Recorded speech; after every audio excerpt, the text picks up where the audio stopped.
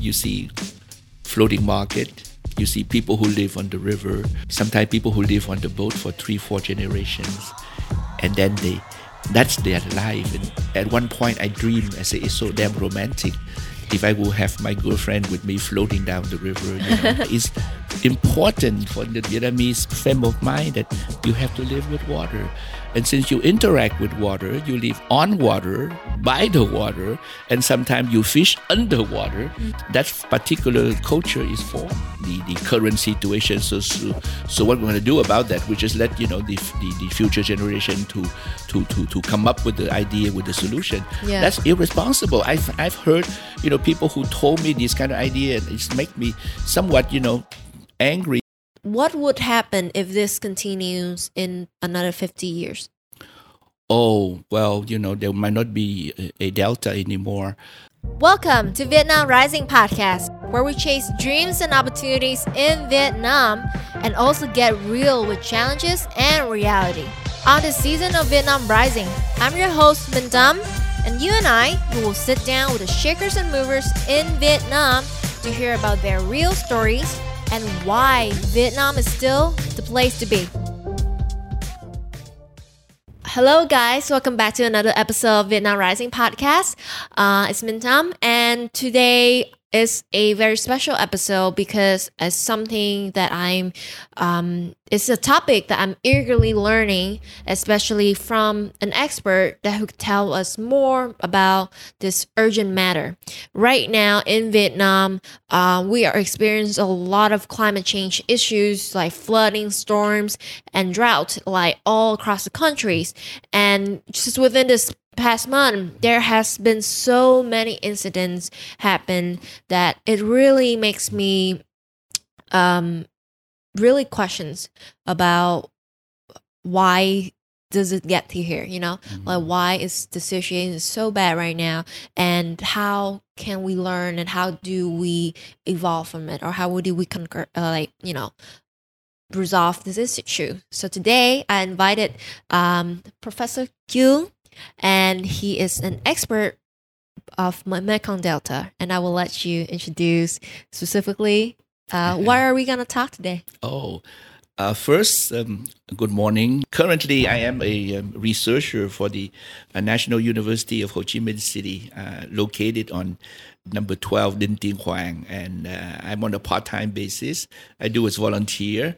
I used to teach in the U.S. for some 35 years, and about 5 years ago, I decided that I would be freer, doing my river work instead of, going to classroom every day and drinking my cappuccino, after class. So I decided to leave the classroom and take my retirement. Then landed in Ho Chi Minh City since 2015. I have made the city my permanent, residence or address right now. I love the city food. I love the folks. A good opportunity for me today and to be with you the next hour or so and discussing some issues pertaining to water, pertaining to food security, for example, pertaining to the effect of man-made structure on the river, and maybe sharing with you some perspective of the future. Yes, and we also going to discuss about how sustainability is like a new word that we are learning to evolve and how to apply it into our own life as well. And from today's sessions, we're going to learn about how do we, as common people, could actually participate and contribute in resolve these climate changing issues that we in Vietnam or anywhere else in the world is facing. So see you in the episode.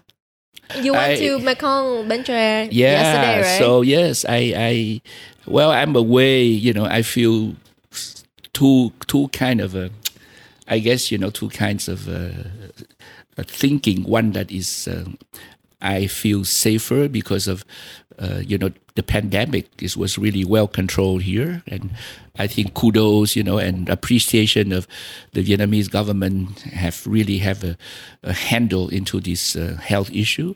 The second thing is, I am connecting back into childhood in many ways because I was never, have a long kind of experience with Vietnam since I left when I was, in my teenage years. And so now reconnecting means a lot to me. Reconnecting means the re-exploring, for example, of, what I miss. And then there was a gap. It's a huge gap of something like... You were 50 years. I was, for 50 years living in the U.S., right? And then, of course, since 1990, 30 years ago, I was able to return and then continuously working with the Vietnamese side on many issues, from urban issue to educational, and then now is the issues of environmental, issues of rivers, issue of the water, issue of a part of Vietnam that when I was born, I don't even know, what was the Mekong Delta, right? And growing up in the city, not too far from here, I live in Dachau, and then, and hearing the kind of information from the countryside, be it from Cái Bè, be it from Cổ Cò, be it from, Cái Lậy. I have no idea. I just, see my relatives, bringing food. This food up and then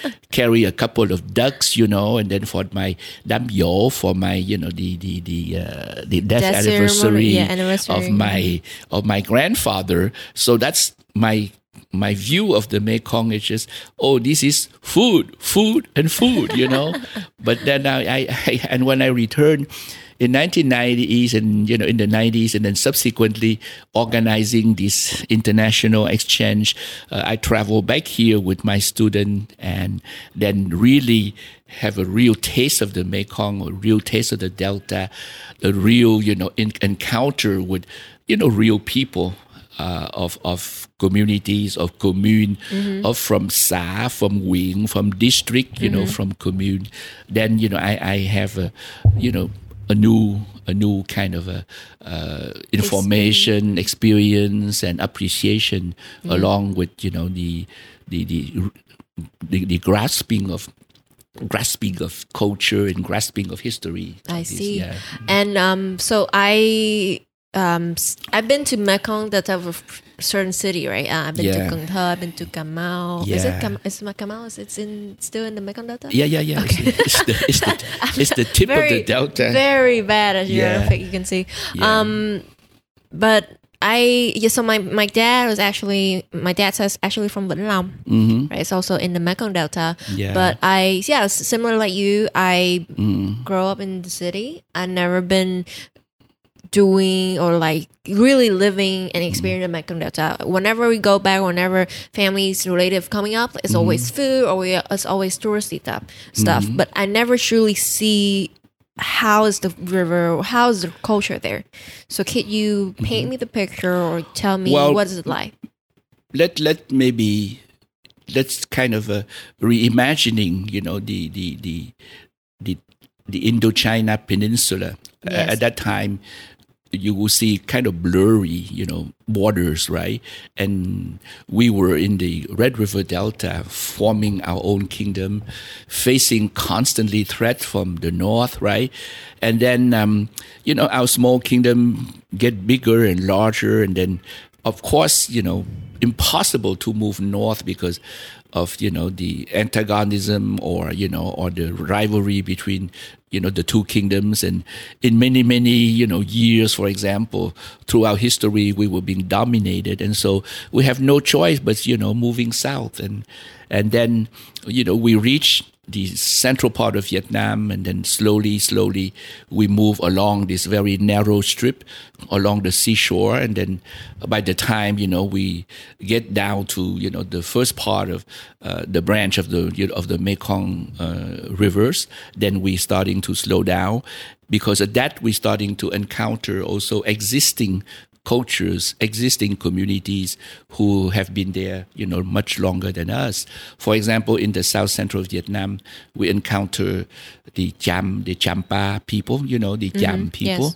Yes. As some association there was some conflict there, but overall, there was some historical agreement that we reached some sort of agreement with the king, and then we move on south, and then we reach to what we call now the Saigon, which Yes. is used to be called Pre Nocor because it was Pre Nocor. Cambodian, right? Yeah. Then we encounter that new group of people we call Khmer, and then interact with them. And at the same time, by the 18th century, we also found that there were also immigrants, coming from the Pearl River Delta in China that, coming by boat. Oh. Thereby, we call them Ngư Ba Tao, Ngư Tao. So they come over.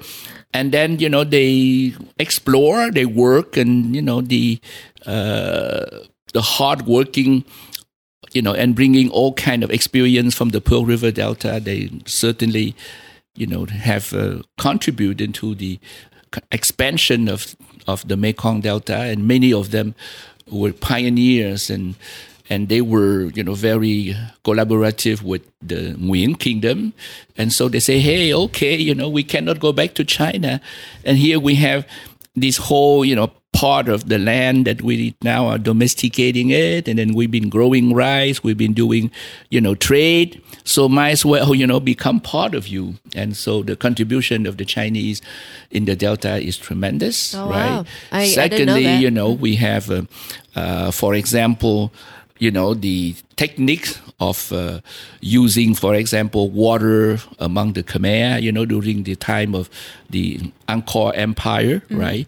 Now they call it Thủy Chân Lap, which is, Khmer Maritime, or they call it Khmer Krom. Yes. Then, the association again, we have some agreement, and we send one of our princess, Công chúa Ngọc Vàng, Yes. to marry a Khmer king, and then thereby she brings us, more land, right?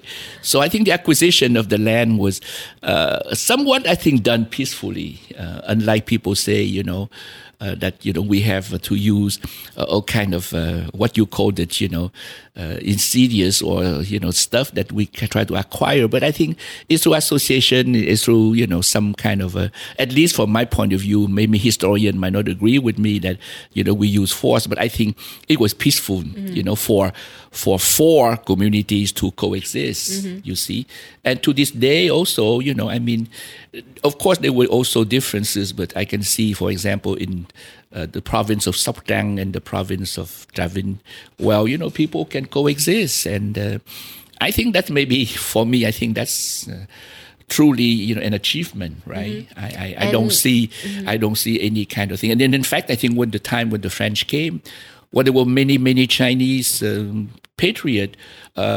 Of course, Chinese Vietnamese then, like Trương Định, and those people were joining the opposition, joining Phan Thanh Giảng, and of course, Gu Fang is also Chinese descendant, Yes. right? And he's from your province. Oh, Vĩnh Long Phan too. Thanh Giảng is from Yeah. Vĩnh Long, yeah. So therefore, I can see the Delta build, at least in terms of ethnic and communities-wise, is the association of four groups. Those who come from central Vietnam, like the Ngũ Quảng, Quảng Đức, Quảng Bình, Quảng Trị, Quảng Ngãi, Quảng Nam. So they come down and they bring their kind of experience, their kind of techniques, their kind of, motivation, their kind of enthusiasm, and, work well. And then after that, joining together with the people like Mạc Cửu, Trần Thắng Tài, Trương Ngạn Định, and all those come together. At the same time, also the Cham people from Châu Đốc, and the Khmer in place. They were always there, right? Ever since the 9th, the 10th century, they were there under the kingdom of Phunam, and then later on under Angkor Empire, and then those four groups joined together to form a multicultural delta make up composite of four people living together. Okay. So And that's then- that's the part that I think, in terms of ethnic, in terms of historical, maybe during the last 300 years. Yeah. And then right now, for the river culture right now, when you come back like 30 years ago, what was it like? What resonated with you so much that you decide to I guess work closely with it? It's important for the Vietnamese frame of mind that you have to live with water, and since you interact with water, you live on water, by the water, and sometimes you fish underwater. Then you have to. That particular culture is formed, and that's formed according to the weather condition, is formed according to the morphology of the region. At one point, if you compare the Amazon River, right, and you compare to the Mekong, those two of these international waterways, in many ways, have the most highly biodiversified ecological system. Wow. It's amazing.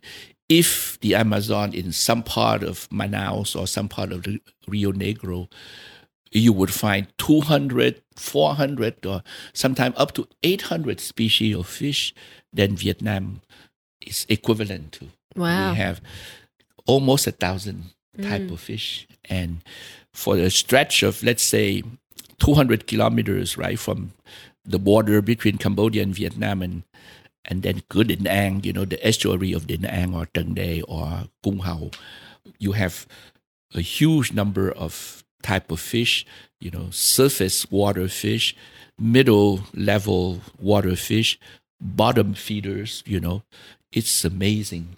And the old Vietnamese saying to say that, trên bờ, on the land we have rice, we have these, tropical fruit. In the water we have fish, and it was, Vietnamese always say, làm một, work only,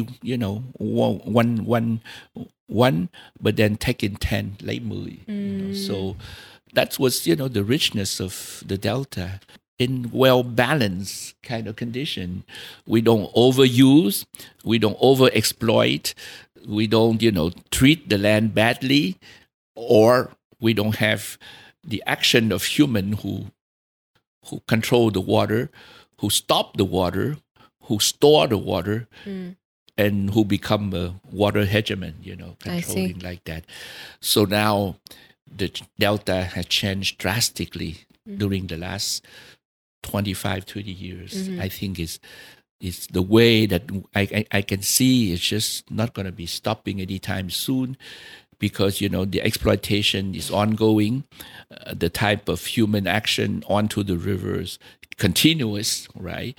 And then also we don't have really a solid strategy just in order to mitigate, to slow down the exploitation, to keep, the respect of nature, to keep a balanced way of living with nature. And so right now we are paying a very high price. So take me back to, like you came back 30 years ago and seeing Mekong Delta. And now I know that you visited Mekong Delta, like different province, like almost every single week. Yeah. Then can you tell me I can give you like an example of like something that drastically different between 30 years ago and right now? One of the best expression of the water culture and văn hóa sông nước, you would see that we have, land markets, chợ ở trên đất, right? You can see that. But then we have chợ nổi. Chợ nổi is like floating market on the river. Markets, yeah, we have a lot of these floating markets. And 30 years ago, you have plenty. At any confluence, at any bend, at any crossing, you will find a floating market. And this market came very early, bringing out the best produce, from the various part of, the Delta. And then you kind of like congregate in some sort of a crossing between a canal and then the river, or a branch, of the river and another branch of the river, and all these the floating market are the symbol of this rich, special type of water culture. You have cái răng, phong điền, cái nước, cái bè, chợ nổi Trà Ôm. You have all kind, I can say that, over, 20, 30 floating markets. What happened to them What now? happened now is just that's disappearing for two reasons. We have more bridges, right? We have more highways. So, of course, people would prefer to use those kind of facilities in order to get faster. But, we have moved somewhat on land. And at the same time, right now, the floating markets are quick disappearing. Right now, you only can have Kai Rang and then you have Kai Bea. Sometimes you get there early enough, you can find. But after that, after 10 o'clock, they all disappear. Because why? Because, the type of, activity was not being sustained. You just find the easiest way, to do things, and then you don't appreciate the kind of, boat that coming together, and you have Kebeo, the little pole, stopping up there, and you see the hanging of a fruit, you see the hanging of a vegetable, and you say, hey, this is, we don't appreciate that. We becoming, somewhat attracted into, going around with, all these new things, and then what happened is just, people say, hey, you don't use it, we don't sustain There's it. no point to There's continue. no point, because in the old days when you transport, right, because most of the transportation was done on water. 70% of all transportation in the old days were done on water, because number one, it's safer, it's cheaper. And then you can use, the water force of the tide, right? When the tide moving up and then you go up, you don't use energy. And then when the tide going down, you can use it. And so the kind of water skill that people have slowly disappear with not using it. And then now, in the old days, you use transportation for all the potteries. Potteries, when you put with straw on the boat, is less breakable. Whereas if you go onto big, container truck, you make a bump and then the pottery will go clang. And in the Delta, we use with a lot of pottery, lu, jiao, hap, all of that. Now, you put them onto some sort of styrofoam stuff, and you put it on the thing, you save it, but it's cheaper. So therefore, you don't use boat for this kind of a breakable or, fragile kind of thing. I see. Yeah. And then what happened too is just, the water used to be cleaner. You have living on those boats, you can both become flexible. You can travel, of course. You go from places to places. You have certain kind of freedom, right? And then now, the water are, not that good anymore, right? There's sometimes some branches or some canal would have enough water that you can navigate, but it now with the change in climate, some places is inaccessible. You cannot use the waterways, or you cannot use, a certain canal because there's not enough water. So slowly, water culture is under threat. I see. And so one of the reasons why I wanted to do this episode is because right now in Vietnam, the central Vietnam is experiencing a lot of flood and a lot of storm. Yeah. And this year, well, I feel like for the past 3 or 5 years, it's always been the biggest storm ever, like in history. And every single year is becoming bigger. And this year, like we have around 10 storms in 1 month, in a span of 1 month. Like just you continuously see more storm coming in, and the next storm is stronger than the others. And I personally really believe that because climate change, and also there's a lot of theories is because of the resources that we've been using, right? Yeah, For electricity. Right. So many people, so many like small hydroelectricity that they have a dam and they holding the water in there. Right. And then like during this time they just open the gate, right? Yeah. And then that caused a flood that kill and just destroy everything. Mm-hmm. What would be those kind of consequences for Mekong Delta if we continue to do all the things that we're doing right now? It was right after the Green Revolution in the 1960s, for example. People like Paul Ehrlich and people who study world population came out with this warning. He say, "Oh wow, look at this.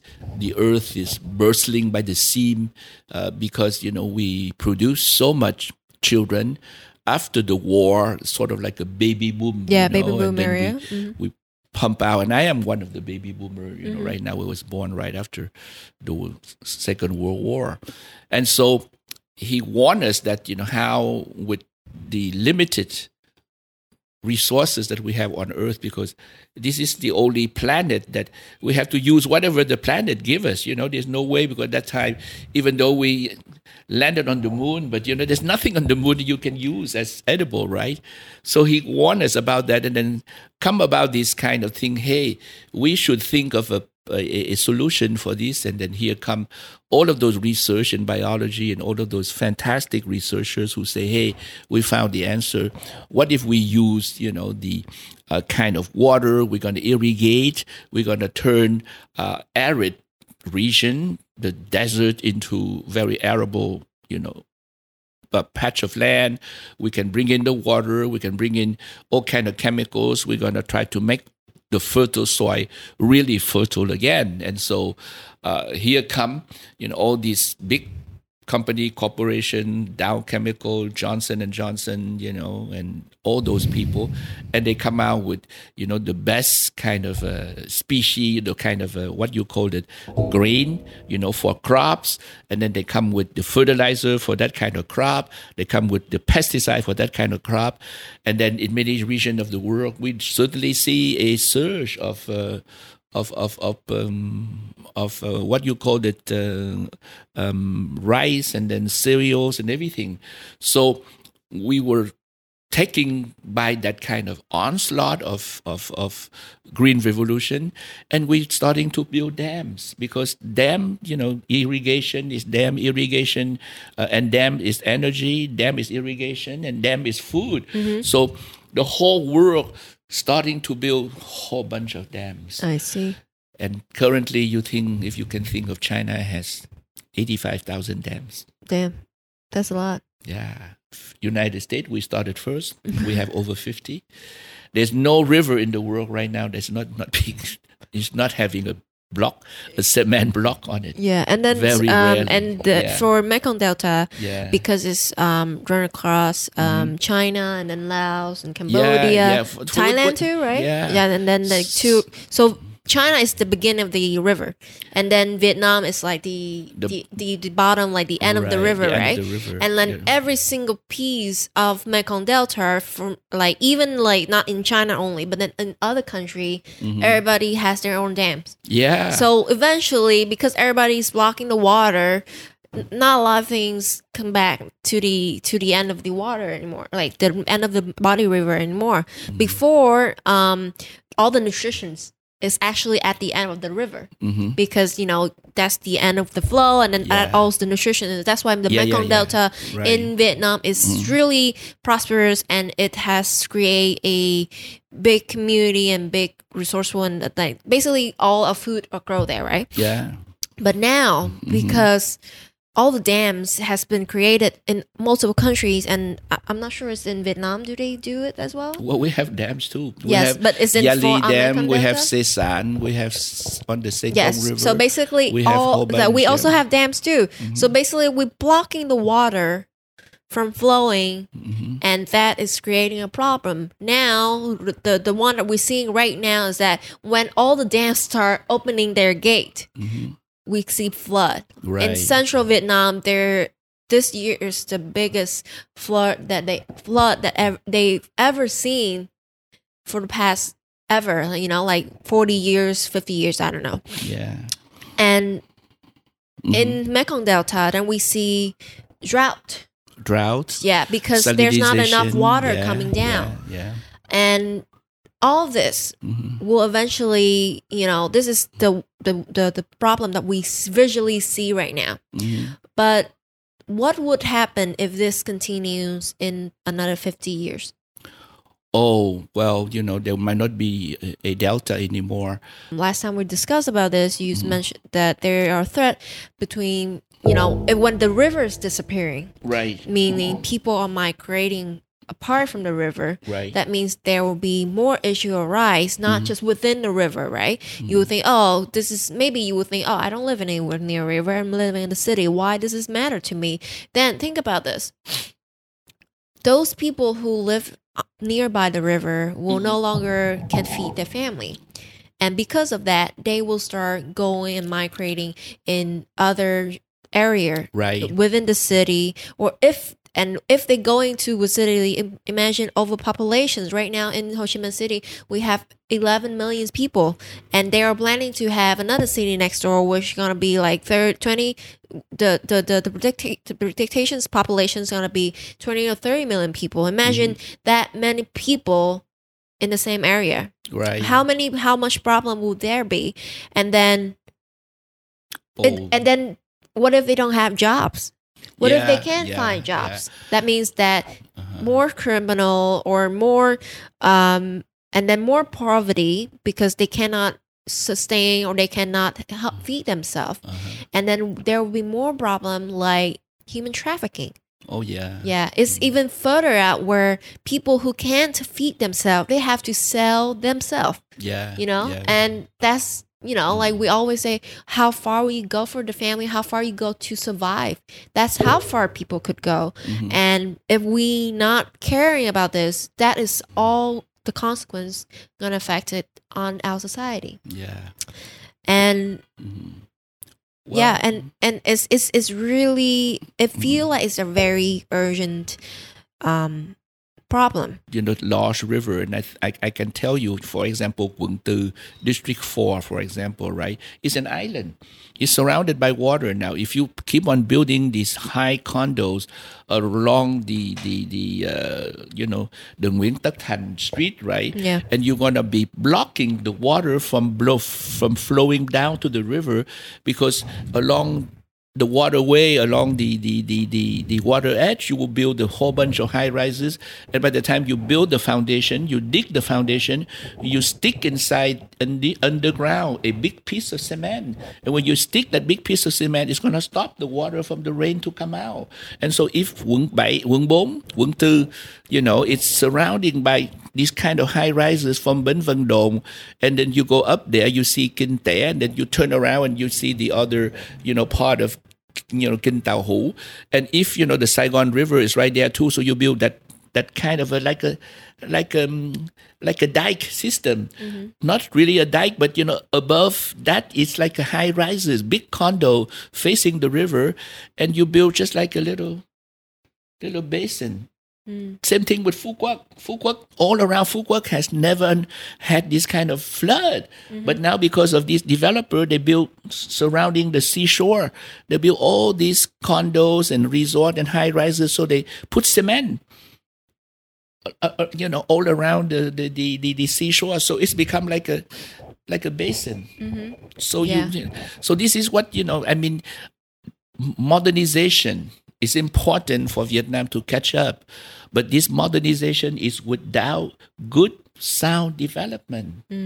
You see, we don't have no plan. We just let these guys, you know, speculating on the land, and then they pay so high, you know, so much on the land. So therefore, when they want to recoup whatever they invest, they build these high rises, and, you know, in so small piece. And then in order to build high rises tall enough, you have to have good foundation. And when you have, you know, you have foundation for 20 or 30 story, you dig deep into the ground, and then you put cement into it. And when you put cement into it, it's become a block. It's stopped the water Wow. from flowing out. So right now I can see why Nguyễn Hữu Cảnh is always flooded Mm-hmm. because it could not go to Thị Nghè Yeah. canal. It Okay. could not go to the river of Saigon. Some of the main street got Yeah. flooded, Yeah. and a lot of the Mhm. people blame it on Triều Cường, on the tide, on the something like that. the Yeah. draining system. Yeah, Yeah, no, a lot of people no, are no. blaming on that, right? But right now, what I'm getting from you is that Mhm. it's not just that. It's because of the development. It's because we're blocking the water underground. We're blocking water. And that's why Yeah. it's created this problem. Not only that, but then underneath, in the what we live right above ground, underneath we have aquifers. Yeah. We have a lot of aquifers in there, and we suck them up. We just use whatever we build. We dig wells, left and right. We dig wells left and right. We sucked up all that river, Yeah. all that's water, right? And then when you take that, it's gonna be founding down, Yeah. subsidence. So when when you have all kind of water here, it's hold up, right? And when you suck it all out, it's gonna subside. It's Yeah. gonna go down, and when it's gonna go down, the water gonna come right there. So that's what happened with Nguyễn Hữu Cảnh. Wow. So those people are irresponsible, for that little whatever Yeah. money they gain, but they have no responsibility. They have no respect for the population. It is only for the rich. And- the poor are gonna get the water. The rich can build, can lift the houses with a higher Yeah. piece of cement, right? Yes. And then, but the poor, just Cannot. and so when you bring your house up with cement, the water from there gonna come to the poor, to the poorer section. Yeah. Yeah. And for so I understand that because economical reasons there's been a lot of developments. There's been a yeah. lot of overuse of resources everywhere, right? Overuse. I think this maybe is total exploitation with irresponsible behavior. Yes, you know? exactly. Yeah. So basically, but that's the thing about I think it's Vietnam or like anywhere that people don't really take account on nature or natural resource. We always talk about, hey, let's love our environment. Hey, let's be good to the environment, but we don't really see the real effect. We don't really, Yeah, we just see like, oh, well, in 10 years or in 20 Yeah. years, or if in the lifetimes of a person, 50 years. But we never account like what happened in our actions for today gonna affect 100 years from now. Yeah. So for you, for my questions then, for those who really want to start learning and really want to start to actually be responsible, then how do we help or how do we contribute? Well, I have thought about that, in many cafe sessions with either by myself or sometime I interact with some of my former students, and we look at it, I can see, a lot of challenges, and the challenges would need a good, sound education system to cope with that.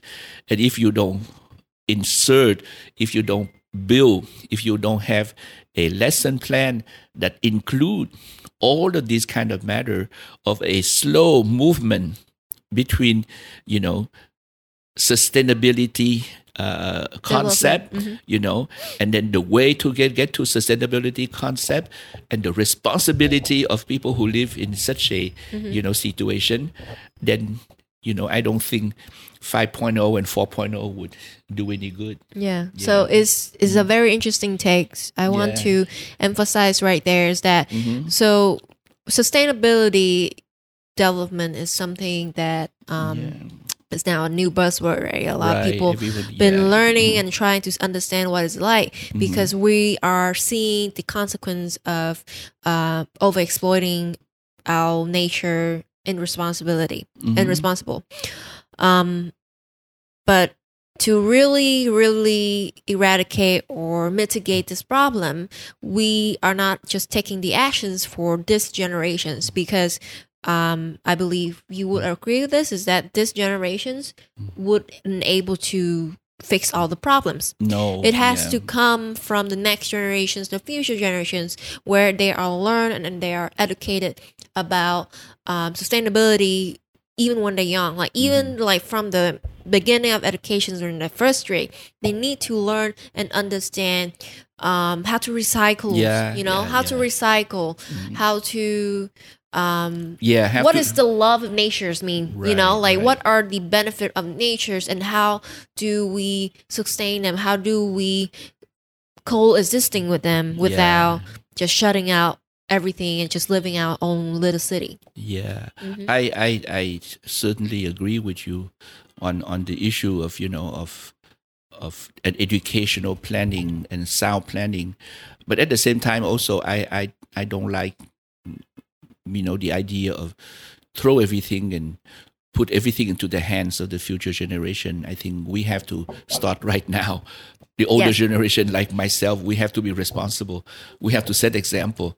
If we just say blame it, or we just say, hey, it is the current situation. So what we're going to do about that? We just let the future generation to come up with the idea, with the solution. Yeah. That's irresponsible. I've heard people who told me this kind of idea, and it's make me somewhat angry, because they say, hey, if, for example, Huang Sa or Zheng Sa, we're going to get it back later on. No, you got to fight right now. You got to do something right now, and just not say, hey, it's the responsibility of the future generation, because we have to take action right now. We have to change our behavior. We have to set example. We have to go out and we say, hey, if we see someone who throw trash in the street, we say, don't do that, or people dump some sort of a big trash can into the river, we say, don't do that. We have to say that right now, and not say, I'm going to go home and tell my son to go out and tell him, him to do that. You cannot do that. Yes. And then I say that, that the kind of skirting or, avoiding the responsibility, it's not good. And I think the mentality of the Vietnamese, always attached to this mặc kệ nó, the heck with it, right? Yeah. That's, I think, is wrong. I think it's just a bunch of and say, hey, that's not right. So why do you mặc kệ? Because it's affect you, it's affect the next generation, it's affect the future generation as well. So you have to be active right now, and don't just push it to someone else or kick the ball away to someone else. No, and I know that the government has all the effort, toward that, but I think they need to have a joint partnership, a solid partnership, with people who come from all walks of life, who come in together and who participate. And if you don't, and if the law and if anything that might prevent them from large crowd gathering or whatever, in terms of security and all that stuff, you have to overcome that kind of thing and encourage people to become active, to become involved, and to become responsible, right? Because here, any kind of association, any kind of gathering, any kind of anything, instill the sense of fear from the government to say that when you get together too crowded, you might create problem. But it is important to teach people or to share with people knowledge, information, and the reality. And the only way, whether you can use it online, great. But if you can do it face to face, because face to face is still, I think, is more efficient than your Zoom or your FaceTime or whatever. When you face to somebody, you see the person, you convince the person, and then when you do Zoom or when you do whatever, you can do. The person can just turn you on and then go to the kitchen and, and have an ice cream, and the heck with you. So I think we need to have a solid plan. And that would be an involvement of, sharing responsibility. And just don't say that, you don't have to worry. You sit back there, the government will do it for you. No way. This kind of society have shifted totally from what you can call it, let the leaders, worry about everything. And then, no, I don't think that's the kind of a So that's not the right way. Yeah, yeah. That's not the right way to just let other people take Right. responsibility for things Yeah. that you could also get, You- like take action and That's affect. right, because you are a member of the society. You are living there. You do it for yourself. Mm-hmm. You know, you're right there, and then you say, hey, there's someone else coming all the way from District 7 to come in and to clean up your place. No, yeah. And in the Navarro River in Northern Cal, for example, Northern California, in the springtime, you see these orchids overhang on both sides of the stream, and it's just truly beautiful. And I could imagine that with the rivers of Vietnam, for example. But then when I got back here, it's a total different spectacle, right? Total Yes. different scene, and you see house on still, you see floating market, you see people who live on the river, you see life on the river, sometimes people who live on the boat for 3-4 generations, and then that's their life. And at one point I dream, I say, it's so damn romantic if I will have my girlfriend with me floating down the river, but then I find out that it's not that, That the romantic? way, the exotic or the kind of romantic that I Yeah. see, because I watch closely on the boat. They have 3 big lu, big jar, Yeah. and one would for this water, one for this kind of washing water, and one for this kind of cooking water. And they have to make sure that they have enough water, right? They have to check also when the movement of the water go up, when the movement of the water go down, when they have to check also to see whether that next storm would be coming from where, in order for them to find shelter. And they have to look for also location where they can go buy produce, even though they can buy on floating market, right? So all of that kind of romanticism is kind of disappear. Still At the same sounds time- kind of romantic to me. Yeah, and at the same time, I still wanting to be with them, and sometimes I sat by the landing and I talked to this couple, right? And they have 2 dogs on the They have on the 2 boat. dogs on the Yeah, boat? right. And this, I call them river dogs, and I have these photos of them, and they talk about, it's sort of like a small unit of human unit that have 2 generation, husband and wife, the 2 kids and then the 2 dogs, and they sell produce. They pick up house plant from SADC, and then they travel down and then they sell them in this market, and then they pick up produce, either cereals or any kind of thing, and they bring upstream, and all of that. I think it's not easy, it's not romantic, and then it's hard working, and generations like that. Can you imagine you will only live within this kind of space of something like 7 or 8 square meters, and it's family, and then sometimes you procreate, you make babies in there, and then you live, and then you go on land to give birth, and then they come back on there, and it's really tough. And yet, we persist over 300 years, maybe 260 years, but they live like that, and that's the sustainability given to these people, because they sustain that. And now we don't pay attention. We say, hey, what happened is their own fate. What happened if they lose all of that? They have to move on land, and then they have to struggle again. So I think if we lose that culture, it will be a big loss. It will be, the Delta will be no longer Delta. And that's the feature.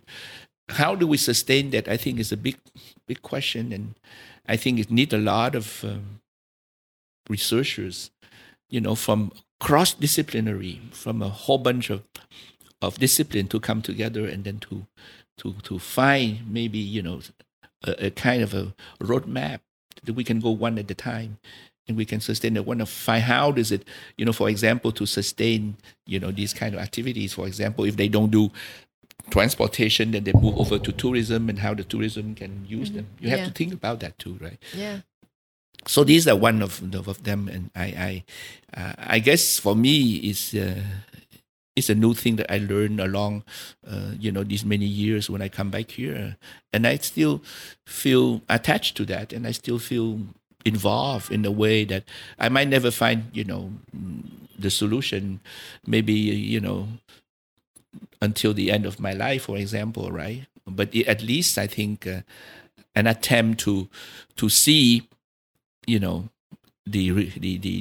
delta, the way I would perceive it to be, for example, then it's just like a little effort, and I hope that it will be serving some sort of a bigger effort, and that bigger effort would carry the result that I wish for, Yeah, absolutely beautiful. And thank you for coming today and sharing all of that stories and insight about Mekong Delta. It's also something that's like it's really close. It's very common to know about Mekong Delta, but to really see the picture and really see the culture or really see the effects that we having on the river or the river having on us, then I really, really appreciate to learn all that today. Thank you for sharing. And I hope the audience is also enjoying this and also, get those message like eager to start learning or start knowing more about Mekong Delta or knowing more about sustainability and how to really develop something for the future generations. And so for those who want to reach out to you or to find more about your work, then how do they find you? Oh, I currently have a page on Facebook. It's called Mekong Spirit, and I update it as I go along, with information from upstream upstream project construction, some type of research, some information about the effect of other kind of activities pertaining to the river, and I'm building up a new blog right now because I have a friend. She, advised me to become more active in making this information available, to all of you, and I hope by understand the river, you would love the river. And of course, I think, this is I want to say a thank you sentence, long enough for all the audience that you have, put up to me for this last hour or so. I thank you, the hosts, also for allowing me to, express, whatever I think of the current situation of rivers and particularly in the Delta. And I also would hope that, would relink with you at some point in the future when, there was new information and there's new activities that I think it's important for you to, to get it. Yeah, absolutely. And I also know that you also have like a lot of documentary footage about the Mekong Delta. And the last time I saw it, it was really, really beautiful. So hopefully we may able to share a little bit of those for the audience as well. Right. I mean, later on, I will be making those available. Yeah, absolutely. Thank you. And so thank you guys for tuning in for the episodes. I hope you enjoy this episode, and make sure to reach out to Taeyu, or you let us know what you think about the episode on our social media handles, Vietnam Rising. And thank you. See you guys in the next episode. Bye bye. Okay, bye bye.